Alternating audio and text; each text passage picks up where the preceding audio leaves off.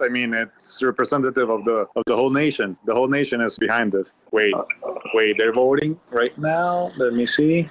17 against. I'll tell you the number, the specific number of the voting. Remember that we only need 43 votes out of 84. This is the second round of voting right now, and the last round. They're applauding right now at the floor. Woo! I don't know if you can listen. Can you listen?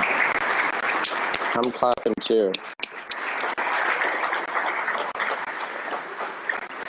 So again, congratulations to everyone. Welcome back to The Breakdown with me, NLW. It's a daily podcast on macro, Bitcoin, and the big picture power shifts remaking our world. The Breakdown is sponsored by Nexo.io and produced and distributed by CoinDesk.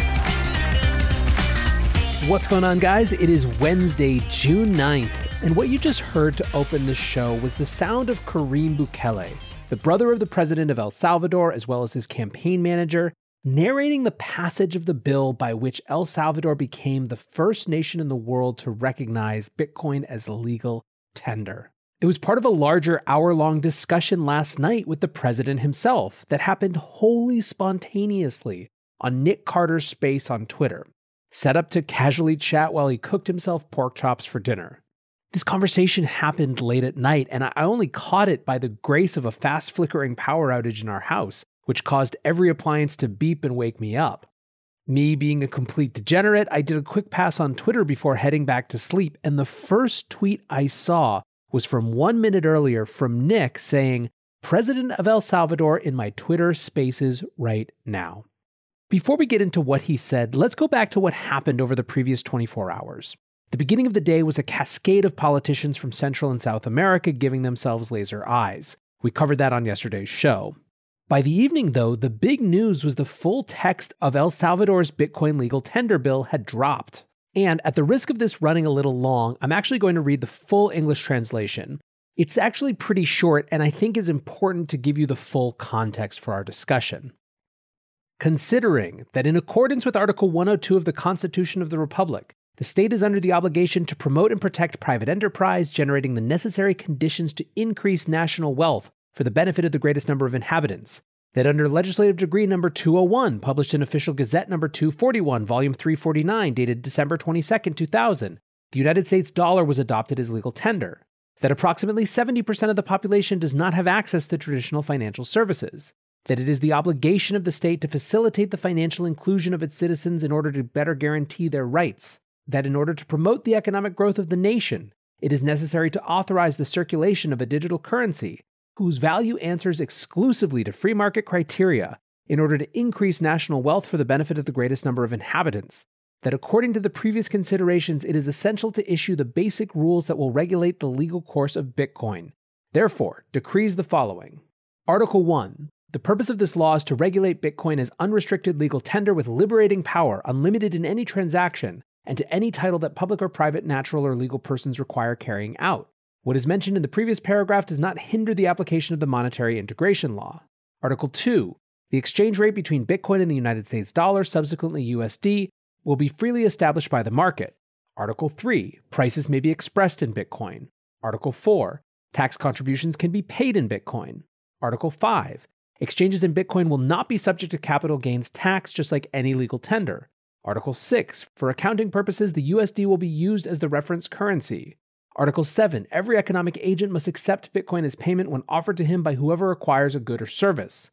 Article 8. Without prejudice to the actions of the private sector, the state shall provide alternatives that allow the user to carry out transactions in Bitcoin and have automatic and instant convertibility from Bitcoin to USD if they wish. Furthermore, the state will promote the necessary training and mechanisms so that the population can access Bitcoin transactions. Article 9. The limitations and operation of the alternatives of automatic and instantaneous conversion from Bitcoin to USD, provided by the state, will be specified in the regulations issued for this purpose. Article 10. The executive branch will create the necessary institutional structure to apply this law. Article 11. The Central Reserve Bank and the Superintendency of the Financial System shall issue the corresponding regulations within the period mentioned in Article 16 of this law. Article 12. Those who, by evident and notorious fact, do not have access to the technologies that allow them to carry out transactions in Bitcoin are excluded from the obligations expressed in Article 7 of this law. The state will promote the necessary training and mechanisms so that the population can access Bitcoin transactions. Article 13. All obligations in money expressed in USD existing before the effective date of this law may be paid in Bitcoin. Article 14. Before the entry into force of this law, the state will guarantee, through the creation of a trust at the Banco de Desarrollo de El Salvador, Bandesal, the automatic and instantaneous convertibility of Bitcoin to USD necessary for the alternatives provided by the state mentioned in Article 8. Article 15. This law will have a special character in its application concerning other laws that regulate the matter, being repealed any provision that contradicts it. Article 16. This decree will take effect 90 days after its publication in the official Gazette. Given at the Blue Hall of the Legislative Palace, San Salvador, on the 8th day of June, 2021. So now that we've laid that all out, let's shift over to what happened in the Twitter Spaces itself. It was a pretty remarkable showing. If you listened to my show the other day about El Salvador, I laid out the concerns that some have presented, particularly in the international community, about some of President Bukele's actions and tactics, particularly showing up to the assembly with guns to try to push through a security bill, and particularly ousting judges. I've also given you the counter position focused on the accused corruption of those particular judges. Anyway, regardless of one's stance, one thing that cannot be denied is how different Bukele reads as a politician. He's incredibly sharp, he has a clear vision for what he wants, he's been extremely quick on the BTC uptake, and he doesn't sound like he's bullshitting more than anything else. In fact, I could see if you were an opponent of Bukele's or nervous about Bukele, that his showing at something like last night's Spaces would make you even more nervous. But let's talk now about the substance of what was discussed. First, and I should say this is not comprehensive, nor is it in any particular order, Nick asked if this was step one on a larger de-dollarization plan. The answer was a resounding absolutely not. Bukele went back and explained the original rationale for dollarizing more than 20 years ago. It was basically that the local currency was too volatile and that dollarization would bring benefits vis-a-vis the international community. He said that not only do these things still apply, but he believes that Bitcoinization takes it to the next level, offering an even new set of global benefits. This also brought up the question about whether they had heard from U.S. institutions since their announcement. President Bukele said they had a meeting with the IMF on Thursday to discuss. He also said that he thinks the IMF should be supportive of it, even going so far as to articulate that more economic opportunity at home in places like El Salvador means less of an immigration problem in the US. At various points, Bukele was clear that he thought that they were going to have to sell this internationally, to go run a campaign around it, to use the term that he used. And in his discussions around this point, around this meeting with the IMF, it seems sort of clear what El Salvador's starting argument will be. First, this doesn't compromise anything about the centrality of the dollar. They're still denominating things in dollars, for example.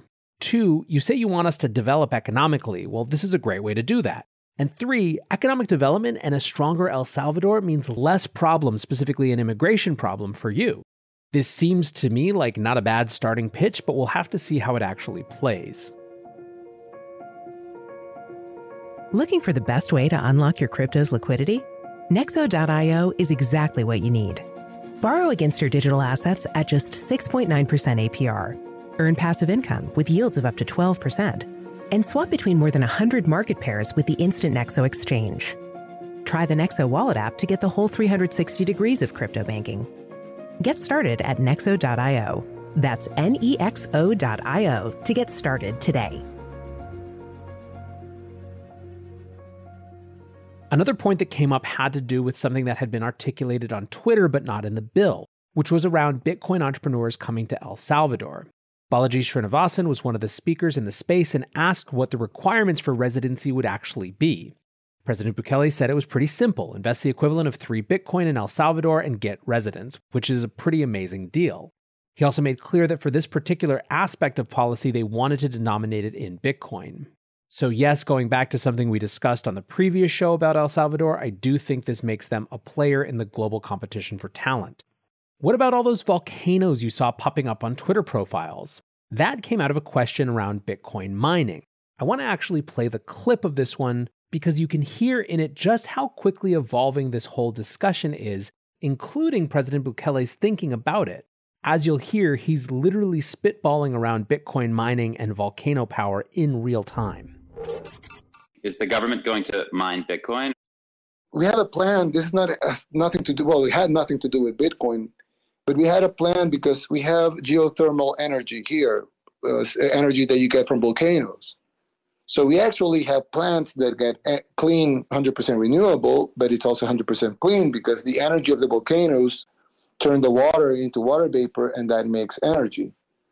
So we produce that energy since 50 years ago.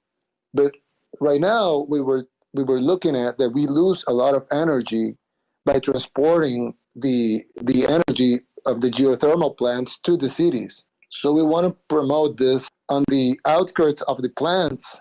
We want to promote this industrial parks where you can set up your factory and you will receive cheap, 100% clean, 100% renewable, 0% CO2 emissions. And we wanted to do that not because of Bitcoin, but because of people that want to invest in factories that won't have any carbon footprint. But now that you're talking about mining, probably somebody wants to set up a mining facility with zero emissions and with geothermal energy that it's not only cheap because it's right there in the front of them, so they don't pay. We don't have to transport the energy to another place. It's right there, and it's very, very cheap for us. So probably somebody wants to set up a mining facility. Now, one more clip I want to play has to do with where this all got started. Bitcoin got on Bukele and his government's radar via a project called Bitcoin Beach. Here's how the project describes their history. In 2019, Bitcoin Beach decided to challenge the growing assumptions that Bitcoin would never be used for daily transactions such as buying a cup of coffee, as well as the assumption that Bitcoin would be used more by the wealthy than those looking to get to the first rung of the economic ladder. So far, Bitcoin Beach has positively impacted the lives of more than 600 users, giving them the tools to set up wallets using Bitcoin facilitated by the Lightning Network, for everything from buying a $1 bag of tortillas to paying for a $3 haircut. Now, it was Bitcoin Beach that played host to Miles Suter from Square and Jack Mallers of Strike, who ended up helping being catalysts for all the things that have happened subsequently. So now let's listen to what President Bukele had to say about Bitcoin Beach. Mr. President, this is Mike Peterson from Bitcoin Beach, and I just want to thank you so much for everything you've done. I knew deep down you were a Bitcoiner. I knew you were going to come through here, and everybody on our team. Well, you're the pioneers, actually. Everybody on our and you demonstrated. Sorry to interrupt, but I want to say something good about you guys. You guys demonstrated that this is not something for rich people only. I mean, this is for everybody. And you guys demonstrated that a community can actually benefit from Bitcoin. And now we're going to demonstrate it in a country wide scale. But of course you're the pioneers here, and hats off to you guys because you have demonstrated you had the courage to be the first here in El Salvador, which is and you have done great. And actually, you have provided us with arguments and with pictures and with stories and with everything that we need to have this bill pass so fast. Finally, one more part of the discussion from the space that I wanted to connect with the discussion happening on Twitter. If there is any part of the bill that has aroused the ire of some Bitcoiners, it is Article 7. Every economic agent must accept Bitcoin as payment when offered to him by whoever acquires a good or service. In short, some see this as coercion. On the other side, this sort of mandate is more or less the definition of legal tender. It is precisely what governments do. It is within the powers that government give themselves. I want to highlight it for two reasons. The first is to acknowledge that this is going to be a fundamental tension between Bitcoinization at the federal level and the idea of an open, permissionless opt-in system. When that permissionless system gets adopted by governments in this legal tender capacity, it becomes state mandated. That state mandate is going to rub some people the wrong way, but it's more or less inevitable. It's around the construction of the state itself. I believe, however, that we should live inside that tension and understand how it can be used to help design better systems of applying state mandate rather than just pretending the tension doesn't exist.